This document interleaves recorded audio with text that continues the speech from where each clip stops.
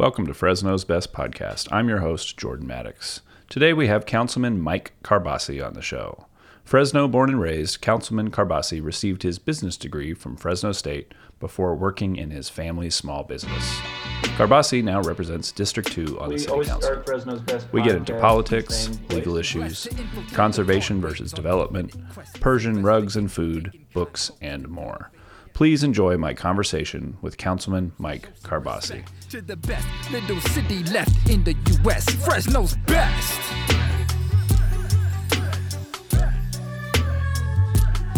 Fresno's best.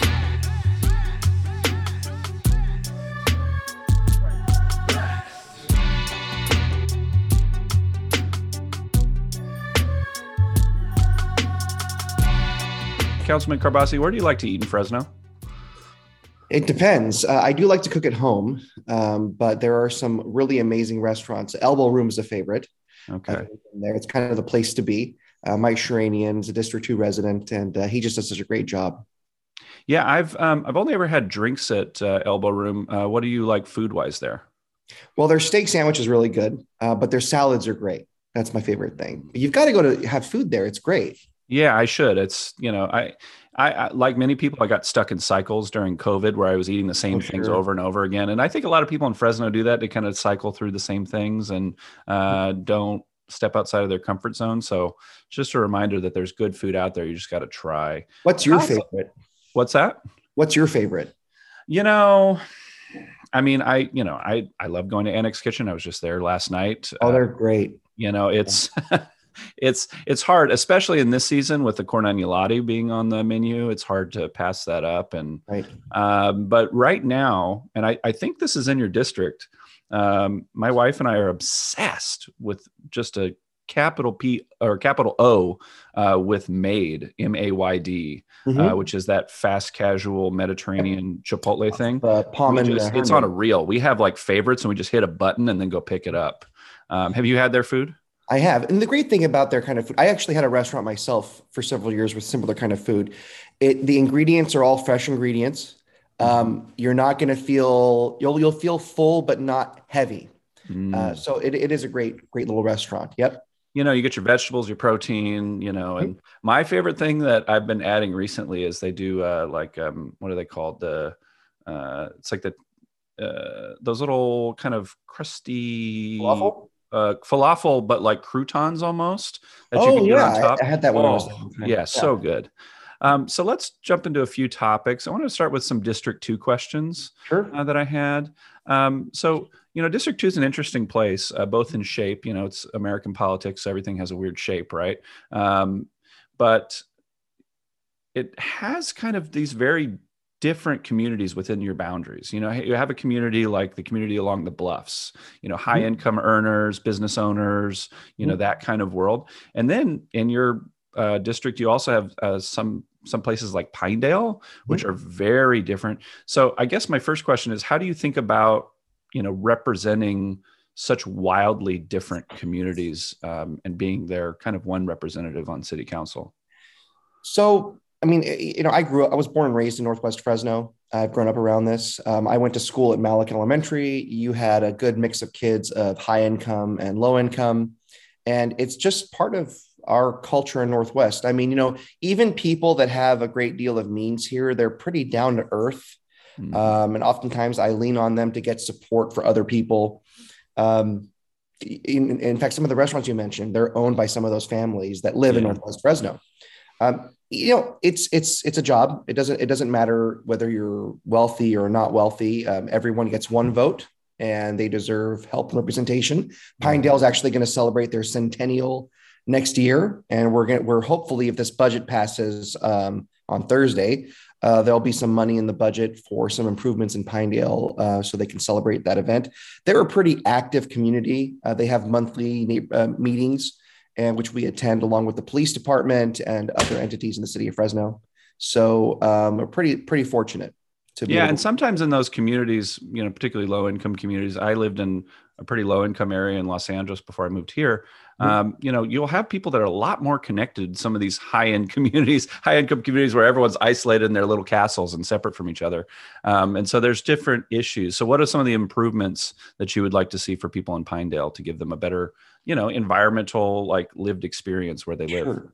So my biggest priority for Pinedale right now is a park. They really don't have a park in Pinedale. Now there's a great school, and they're very Clovis. It's a Clovis Unified area, and the principal there and the superintendent of Clovis are very, very invested in Pinedale and helping those kids move up along the educational pathway to get a great career and have a great job and income and change their lives.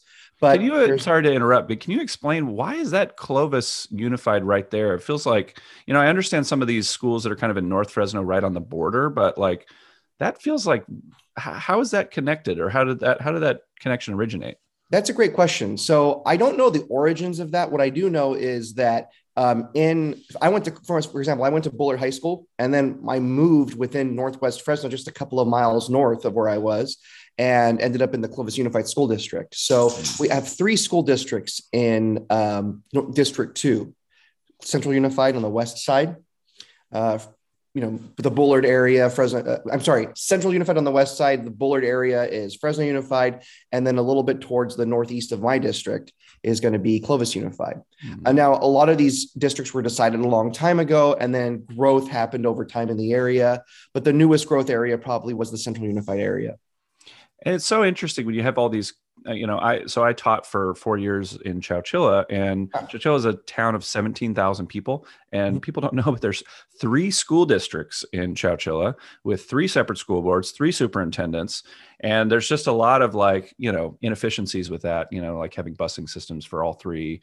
Do you think it'd be beneficial if, there was one school district in your district, or is there some advantages to having different? I'll tell you why. Fresno Unified, which I'm a product of, it's the 3rd largest school district in the state, and it's probably too big. So I don't think we would need to. I mean, I get it. There's multiple school boards, but when you look at the numbers right now, I don't think the folks in Central Unified or Clovis Unified will want to change. They'd want to stay. Well, when it gets so big, it's hard to have representation, right? It's hard to have your voice heard if there's such a large bureaucracy and there's so many challenges with that. Well, and efficiencies are only good if they're helping people, right?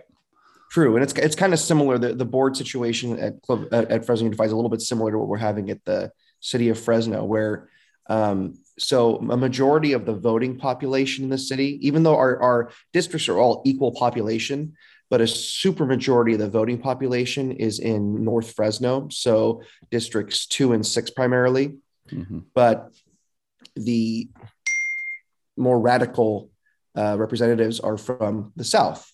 So, it's just interesting how, is it really the will of the people? We'll probably get into that later on. Yeah, absolutely. One more District 2 question before we talk about City Council. Sure.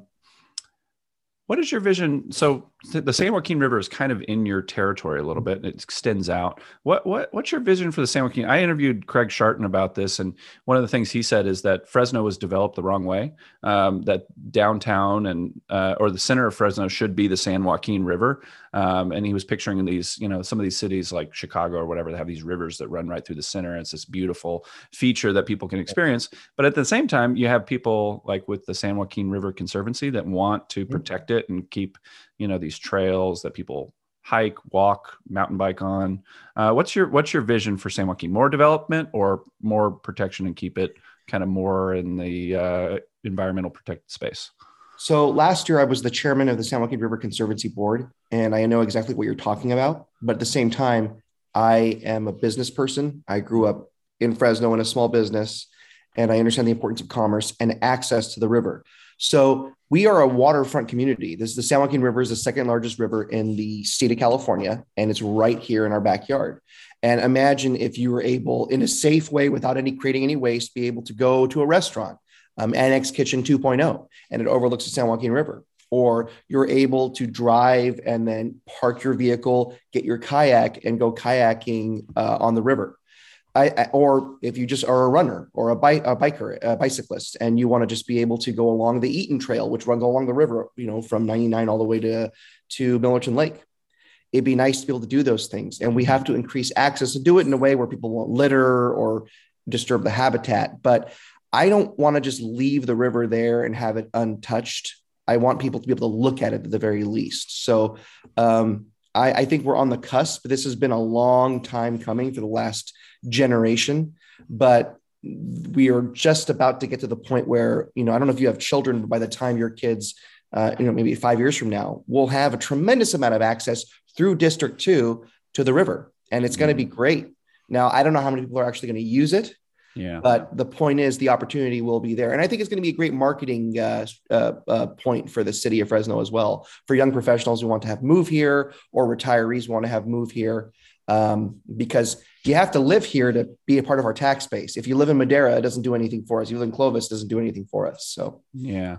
Well, I'm obsessed with the river, and there's some points to access, but there's still a lot of private land that's connected to the river. And, the places where you can get in, they're not like user friendly. If you're just a family that's just trying to get down to the river and you have to climb through brush and potential rattlesnakes, and you're not going to do that with your kids. It's got to be easy for people. That's when they use it. And there's, right near the 41, right on the other side of outside of your district, there's that one area where there's a parking lot down there, but it's only open on the weekends. And so if you want to get down there, you got to walk down this like treacherous dirt road that looks like something that, ADA wouldn't approve in a million years. And so, it's not easy. And I, as someone that loves that river and, regularly spends time around it, I would love it to be easier so more people can use it.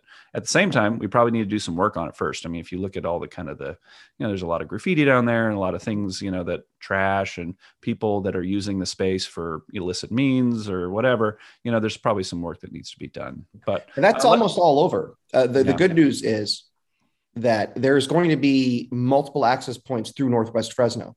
So on the western part, we have Camp Bishayan. Chip Bishayan is a former Congress member for the Valley.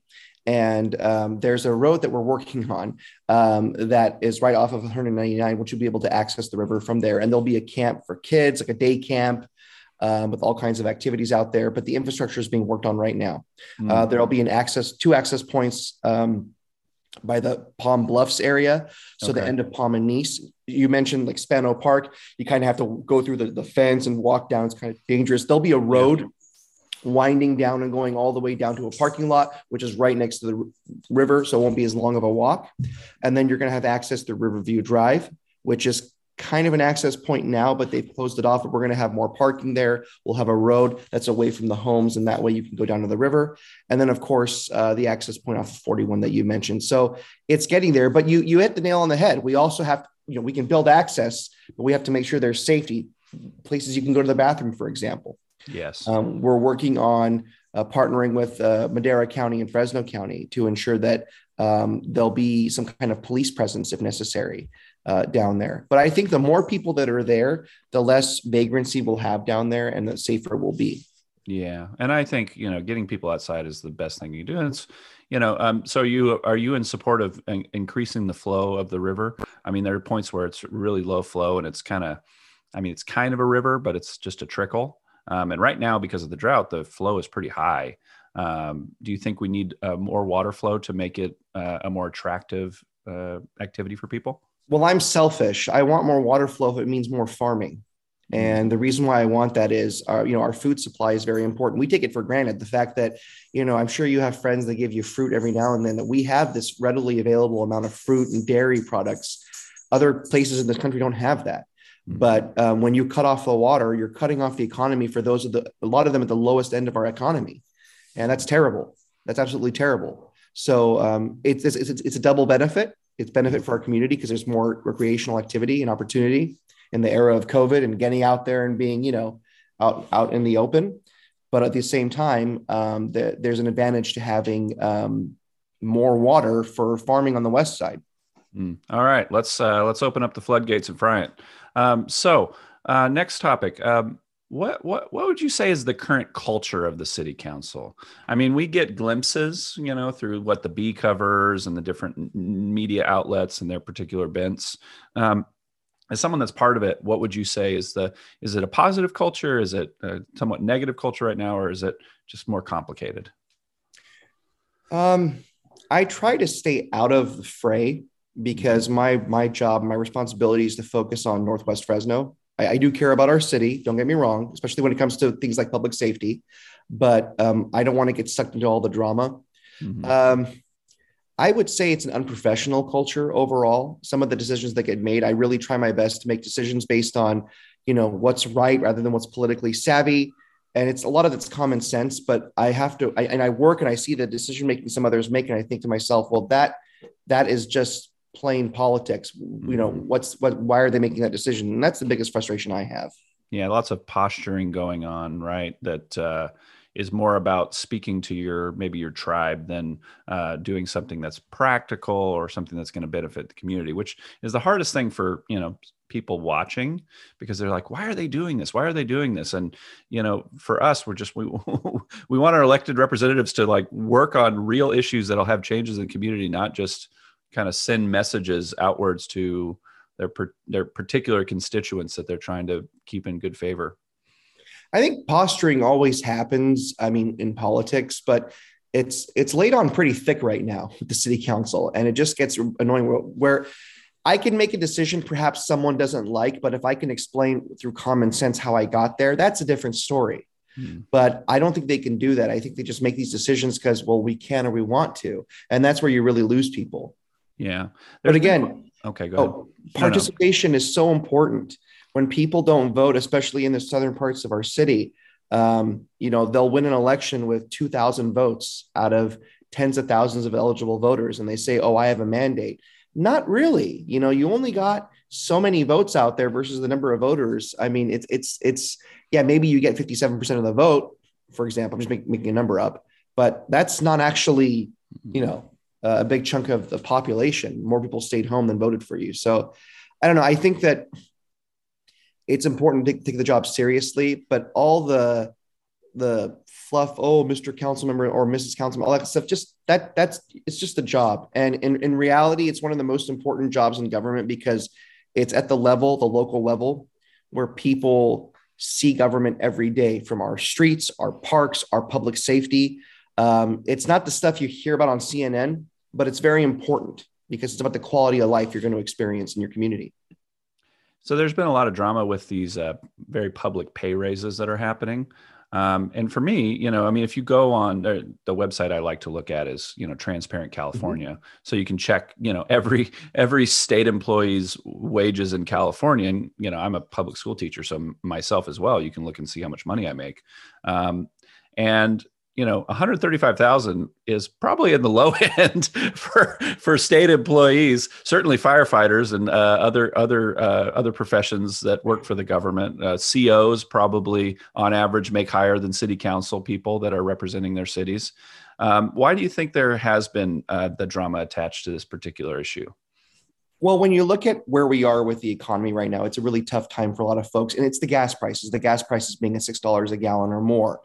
People think, oh my gosh, why would a politician raise their salary? Now, my salary will stay the same.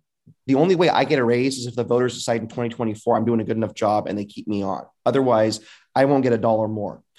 But the reason why I'm supportive of this measure is, look, if you're tired of the circus at City Hall, and we want better performers, then we can't pay peanuts. We need to attract financial advisors who, by the way, the average salary is $131,000 a year, to leave their jobs, because city council is not a part-time career.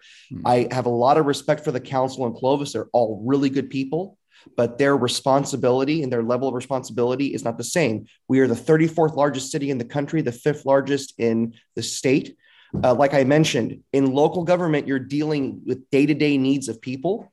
It's not the kind of thing that, you can do it as a part-time person if you wanted to, but you won't be doing a very good job. If we want to take this community to the next level and we want people that make those common sense decisions, you've got to convince them to leave their careers and run and go on this full-time job. I'll give you an example. A friend of mine's a police officer. I think he'd be a great council member. He has 2 children. He couldn't make that change because you can't be a police officer and a council member. So there's no way he can take a what would be a $40,000 pay cut to become a council member with no pension, whereas he has pension now. Now, I don't think council members should get a pension because it's temporary. You're only there for 4 years or 8 years. You shouldn't get a pension. But that's the dilemma. If we want a higher quality person, we have to pay for it. Yeah. Well, and of course, as a school teacher, I think the same things about public education, of course. Especially with teachers. Absolutely. Yeah, absolutely. And frankly, it's the same thing, right? If you want talent, you have to pay for it, at the end of the day. And, and treating the profession with the respect that it deserves, in some ways. And I think, I don't know. I think we're all contributing to the same civic goals, and but if you're weighing the financial expectations for your family, I think that those factors ultimately make the decisions at the end of the day. Let's transition to talking about streets for a second. Two things that I know that you've dealt with recently are speed bumps and street racing. two separate sides of the coin. So let's two related questions. Why are speed bumps important, and why is street racing such a problem? Yeah, so speed bumps are actually a lot more controversial than I thought.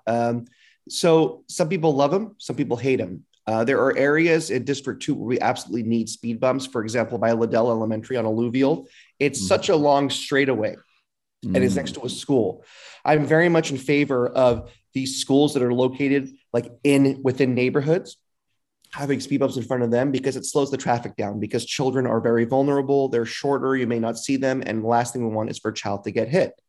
But at the same time, when you want to put them in a certain other area, some people think, oh, that's the perfect area. Some people think it's not. So we have a new process now where we've lifted the moratorium on speed bumps, but you have to get the consent of about 70% of the homes in the area, the residents, to actually get them built.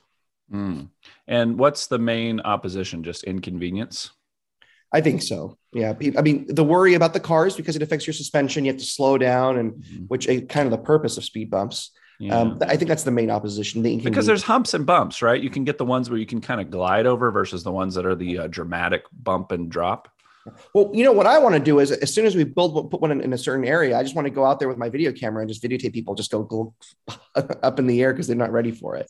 Maybe you need to have like an advertisement where you have like a local mechanic or someone that deals with suspension say, this is not, if you drive like this over the speed bumps, then, your car's not going to get wrecked. And then, right. Follow that up with like, some data on, how speed bumps avoid traffic accidents, people getting hit. It seems like a pretty no brainer, especially in a family oriented community like Fresno, right. Where right. it's that, I've heard before I moved here because my partner's family's from here. I've heard all those stories about those terrible accidents, particularly that one in North Fresno that happened a few years ago. At Palm and Bullard. Yep. Yeah. And just, speed bumps wouldn't have affected that, but it was a street racing issue, which we'll get into in a second. Yeah. So let's get into that then. What is it, are there certain areas where it's more of a problem, and what makes those areas attractive to the street racers? Well, I can tell you that situation was on Bullard, but that started on Blackstone. So there is cruising on Blackstone. Now there's cruising like, people in hot rods and they're doing their thing. That's not like the American Graffiti type of thing. That's not the problem. Those are very responsible folks. And I can't believe I'm 38. I'm saying this now. It's the young driver of a souped up car they have no idea how to handle that decides they don't want to get a ticket, because even though they're in the wrong, and they take off from PD. Now in this particular case, this was in December of 21. It was absolutely unnecessary and tragic. I think it was the day after Christmas. You had a family with 4 members that were killed by one driver who there was a Camaro driver and a Mustang driver. The police pulled them over, and the Mustang driver took off. And then, of course, they went after them. Now, the police department backed off because the speeds were so excessive, but the person kept going, went through the red light, and killed a family, four members of a family. And the reason why that was tough, it really hit home for me because my fiance is a teacher, and the mom of the young victim, Allison Chang, she was a coworker at the same school. the teacher. And you see the effect it has on the family. That shouldn't happen. Those are completely avoidable deaths. Now, I'm really excited, and the mayor has been very, very, helpful spearheading this, that if the budget passes this Thursday, the 30th of June, we are going to have a new dedicated street racing team. Now, you ask the areas where this is a problem. Herndon's definitely a problem area. It happens on Kings Canyon. It happens on, there's this little circle area called Dan Ronquillo Way. But a lot of these people are from out of town. They come to Fresno and they have these these events. It's not quite Fast and the Furious, but it's just similar cars and excessive speeds. And they used to go out in the country and do this stuff, and it wasn't a problem because no one was out there, but they're doing it in neighborhoods. And that's a problem. And we can't tolerate that, because we've had a lot of, especially in my district, a lot of speeding, pedestrian related deaths. And we can't just sit there and do nothing. Enforcement helps. The number of officers and motor units makes a difference. There's an absolute correlation to that and making our neighborhood safer.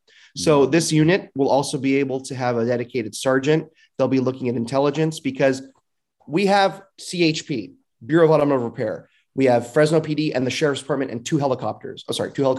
And when we go out and find these people, they just move, and they're very brazen. They have no shame in boxing in a police unit. So we have to have a lot of presence there. And when we give them a ticket, we impound their car. It's a 30-day impound that accrues bills every day. So it becomes very expensive to do this. And the more we do this, the difference it's going to make. Not in our town is basically the message. That is Fast and Furious. I guess I didn't realize the extent of the problem, but that's great to know. Let's jump into a completely different topic, which is Persian rugs. Sure. What makes a Persian rug distinctive? I was just talking to someone the other day about this, how my family got started at this. This business started before I was born. And long story short, like so many people, my family, they came to this country. My father came here for college and he went back home, and there was a revolution. And so he came back. He worked for an oil company, and there weren't a lot of oil companies in Fresno. So he ended up opening a business. And the only way he had some savings in the old country. The only way he can get money out was through rugs. So he opened a store, thought I'll liquidate, or he didn't open the store yet. He thought he was going to liquidate the rugs. But what ended up happening was there was a recession. So he opened a store to kind of, help him actually get more value for the product. And he liked it. And it became an income generator. We have a lot of Armenians in Fresno, especially in Northwest. They grew up with these things. What makes them special, we used to build so much furniture in this country. We used to build things that lasted in a family. It wasn't just, we're going to, go to IKEA and, get a new dining set, once every 5-10 years. It was something that was part of the family. And these rugs, they're handmade. They're unique, they're authentic, they appreciate in value over time, but it's the kind of thing you pass down in your family. And that's the difference. It's just more of a higher quality asset or higher quality thing. And you can use them. That's the best part. They are made to be used, crawled on, whether, you've got, little grandkids or children, or, they're wool, they're water washable. So they're pretty durable. Are there regional variations that you prefer? I know that there's tribal rugs. There's some from different countries in that part of the world. Are there regional versions that you prefer? Yeah, that's a great question. So every city kind of has, or region has their own style. Haris is a very popular design that's more geometric. You find a lot of people in Europe have those designs. I like blue. I love the color blue. So there's a city called Isfahan. The entire city itself is very architecturally unique, and the designs on their buildings and the mosaics are very unique, but they have a really great color of blue they use. And those are my favorite rugs. And they're not, so silk is the number one, like the best quality rug. They use wool, but it's very, very fine. So what's a Persian flaw? In the rugs? Yes. I've heard about the Persian flaw, where you have a small error or something within the rug. Well, I think what you're talking about perhaps is a concept called abrash. So when they make a rug, they go, you remember those old printers, those dot matrix printers, they go line by line. Imagine making a rug is the same way. They go line by line. So let's say they have the color blue and they dye the wool. They run out. Okay, well, get me some more blue. And they start making a couple lines and they realize, oh, wait a minute, that's the wrong shade. Go back and lighten it up or darken it up. They're not going to undo that work. They're just going to keep going. So you might see a different strip of color. That's a human touch to it. And that's, I think, what you're talking about. Yeah. I love Persian food. I love, living down south, going to the Westwood area and getting good kebab. And one of the things that I love about Persian food in particular is the idea that you can have cheese with breakfast. Right. That is a great thing because, and then, I'm forgetting what the yogurt is that you kind of extract the water from, labna. Right. That's the Armenian version. Yep. Yeah. There's just so many great things. What for you is your favorite aspect of Persian food? I mean, I grew up with it. The one thing about Persian food, it's not, Indian food's delicious, but it's so spicy. Persian food has the flavor of what you're using, whether it's the meat or the rice. Saffron is a spice they use. But again, I was about to ask you that. Why? And I'm going to interrupt you here because we'll get back to it in a second, but give the best case for why people should spend, because it's not cheap, spend a good amount of money buying high quality saffron. Yeah, it is very expensive. It's aromatic. I can't explain it. It just takes the food to the next level. And you don't have to use a whole lot. Be very sparing with it. But, it just gives a whole different flavor profile. Again, it's not overpowering, but it just changes the way, I guess, we process the food. I don't know.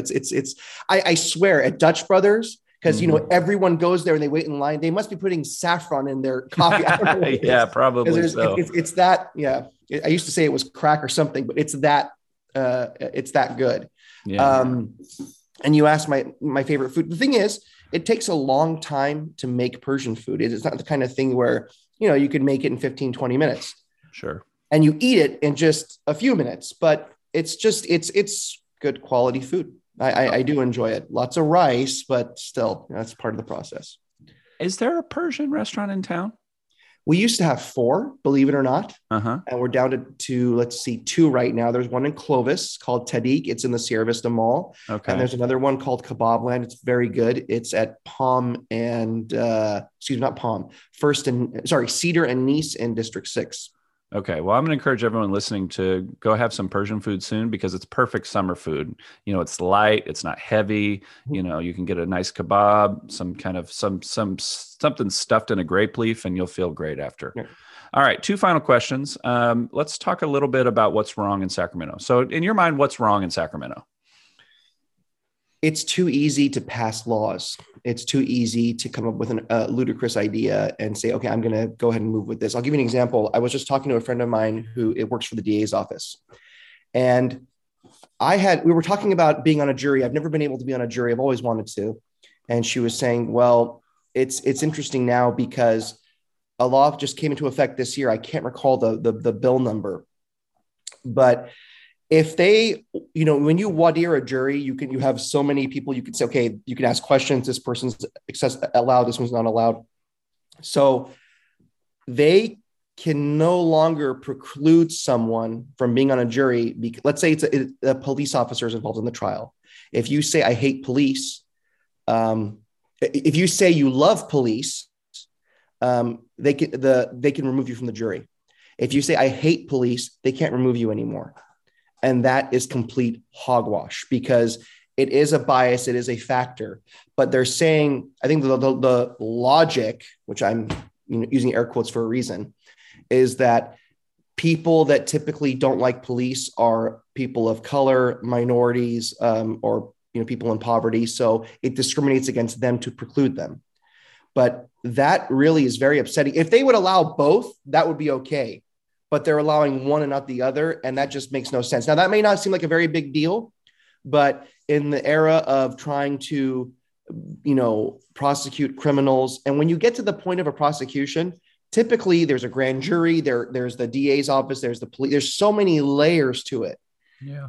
And to put that handicap now, we already have enough trouble keeping. Now, I'm not against reform, but I am against doing things that re-victimize people. And because oftentimes a majority of the crime in this town is affected repeatedly by a minority of this community. I think it was, don't hold me on this quote, but former chief dyer used to say this, that, 90% of the crime occurs by like 10% or 5% of the population, but they keep victimizing the same people. Yeah. And when you take the tools away from the DA's office to legitimately and transparently prosecute these people, and they're back out there, who are they victimizing again? People of poverty, people of color, and it's just a big scam. So the biggest problem with Sacramento, it's too easy for a politician to have a crazy idea and get it passed. Yeah. And it's going to be interesting, but in the next few years to see, in a post-Roe world, if there's going to be a reflux back, there's been a lot of people quote, I don't know how accurate this is, but the migration out of California, I suspect that this might, turn the pipe the other direction. California, we have a lot of problems, but we also are doing big things here that a lot of other states aren't doing. So, I think it's a problem of size. It's a problem of, one party being really dominant in California, and like how to incorporate everyone in this kind of shared society we live in. But we could get into district attorneys and all those things for quite a while. Let's close by, though, talking about books. Can you recommend the audience 2 or 3 books that are either important to you or influence you?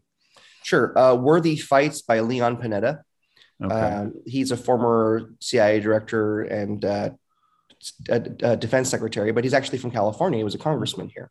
Okay. And I'm very careful with money, despite the whole salary issue. Yeah. And he was instrumental in creating a budget surplus in this country. And I think it was a lost opportunity, the fact that we didn't have a big deficit. Mm-hmm. So that's a great book. It covers a lot of the Bin Laden raid and the decision-making there. Did you learn anything about leadership from that book? Yes. And long story short, my first really rough week as a council member happened during the closures when we're closing businesses down, which was really, really rough to do, including my own business, because I know the effect it has on people. Yeah. I ended up writing him a letter, and he responded because he runs the Panetta Institute, which is at the CSU Monterey Bay. And I was able to have a phone conversation with him. I didn't really, for me, it was phenomenal. I didn't really talk a lot. I listened. It was 16 minutes. But he told me a couple of really good lessons that came from the book. Number one is when you want to do something, make sure you have a real reason for doing it. Because like I said earlier, people may disagree with you, but if you can give them a logical reason how you got there, they won't agree, but they'll understand at least you're not playing politics. Yes. The other one was don't get whiplash. And I said, well, what's that? So, well, when you tell one person one thing and another group another thing, and you're going back and forth, because people do talk, especially in Fresno. We are a big town now, but we still have those neighborhoods, those communities. You mentioned Northwest Fresno is very much like that. People talk and they don't like being lied to. Who would? So I learned that from the book and from the conversation with him, which was really, I just shot in the dark. I got lucky and was able to talk to him. Yeah. Awesome. I'm rereading Ian Fleming's novels. I'm just starting with From Russia with Love. Nice. But if you like historical fiction, Frederick Forsyth, Day of the Jackal, The Odessa File, that's one of my favorite books. It's because it takes some of our elements of history and then weaves a story into that. It's so much fun. And it's interesting right now with all the Russia stuff going on, like those books apparently have been reinvigorated, some of those Cold War novels. And, it's I'm sure you have your own particular perspectives because of your background about that region of the world, because that part of the world is all connected, which if we had more time, I'd love to go in with you. So maybe we'll have to do a round 2. Sure. What's next for you these days? What are you working on, and what's projects in the next couple months look like? Yeah. So right now, my biggest infrastructure priority, which is going to take more than a couple of months, unfortunately, is if you were talking about river access, for example. Yeah. Have you ever driven down Audubon Avenue? Audubon Drive. Yeah. The goes through the neighborhood, right? Right. So instead of using Nice, people use Audubon, and the traffic is very, very fast, and people live on that street. Yeah. And if you want to cross the street, there is no crosswalk. So one of my priorities is breaking that up, getting a traffic signal or traffic calming installed so you can cross the street. And, the funding is pretty much there for that, but the process takes a long time to do the right-of-way studies. It's really annoying because I want to do it like that. I want to do it for 3 years. We're getting a traffic signal installed by Star Elementary, which is in Sierra and West. And that's a big deal for me because we've had accidents out there in front of the school and there's no dedicated left turn lane. So people are bypassing each other and creating a havoc and accidents. It may seem like a little thing, but it's a very big deal to the neighborhood. Yeah. I think we get so caught up when you get into council that you say, oh, I want to do these bold, big things. But the problem is that's not the job. The job is to do the things that matter to your district. And I think that's bold. Yeah. I couldn't agree more. The small things really do add up to being something big. Sure. Well, I want to be respectful of your time. Last question. Where can people find what you're working online, find you online? Sure. So a couple of ways. So you can go to fresno.gov and you can look under government in District 2. But we're on Facebook. You can message us through Facebook. You can email District 2. That's the number 2, district2@fresno.gov. I'm going to give you my cell phone number. People can call me. They can text me. I've been lucky. I've not had and this is not a challenge for anyone. I've not had one prank call yet in 3 years. Wow. So, yeah, I'm very lucky. 559-601-0564. You can call me. You can text me. That's 559-601-0564. If it's, 1 a.m. and a water main breaks, something happens, God forbid, it's okay. You can text me. That's what I'm here for. And sometimes people do. What I don't like is when people don't tell me and I don't know. I had a resident reach out to someone who was walking and he said, oh, I have this problem in the neighborhood. And Mike never got back to me. I didn't know about it. I felt terrible. I don't want that to happen. This is all about customer service. So that resident let me know, connected me with Vince, the resident, and we're actually getting his issue taken care of. That's what we're here to do. So please reach out. And if you have a problem, you need to call the city, 311. It's a great way to do that. You got a pothole, an issue. You can always call me. You can also call 311 as well. Well, you can't beat that access. So power to you for giving out your cell phone number. That's a level of commitment and servitude that we don't often get from our civic leaders. So appreciate you talking with me. This has been great. Fresno's best. Thanks for listening, everyone. As always, you can support this podcast by leaving us a rating and review or by making a financial contribution at our Patreon page, which is www.patreon.com/FresnosBest. We'll see you next time.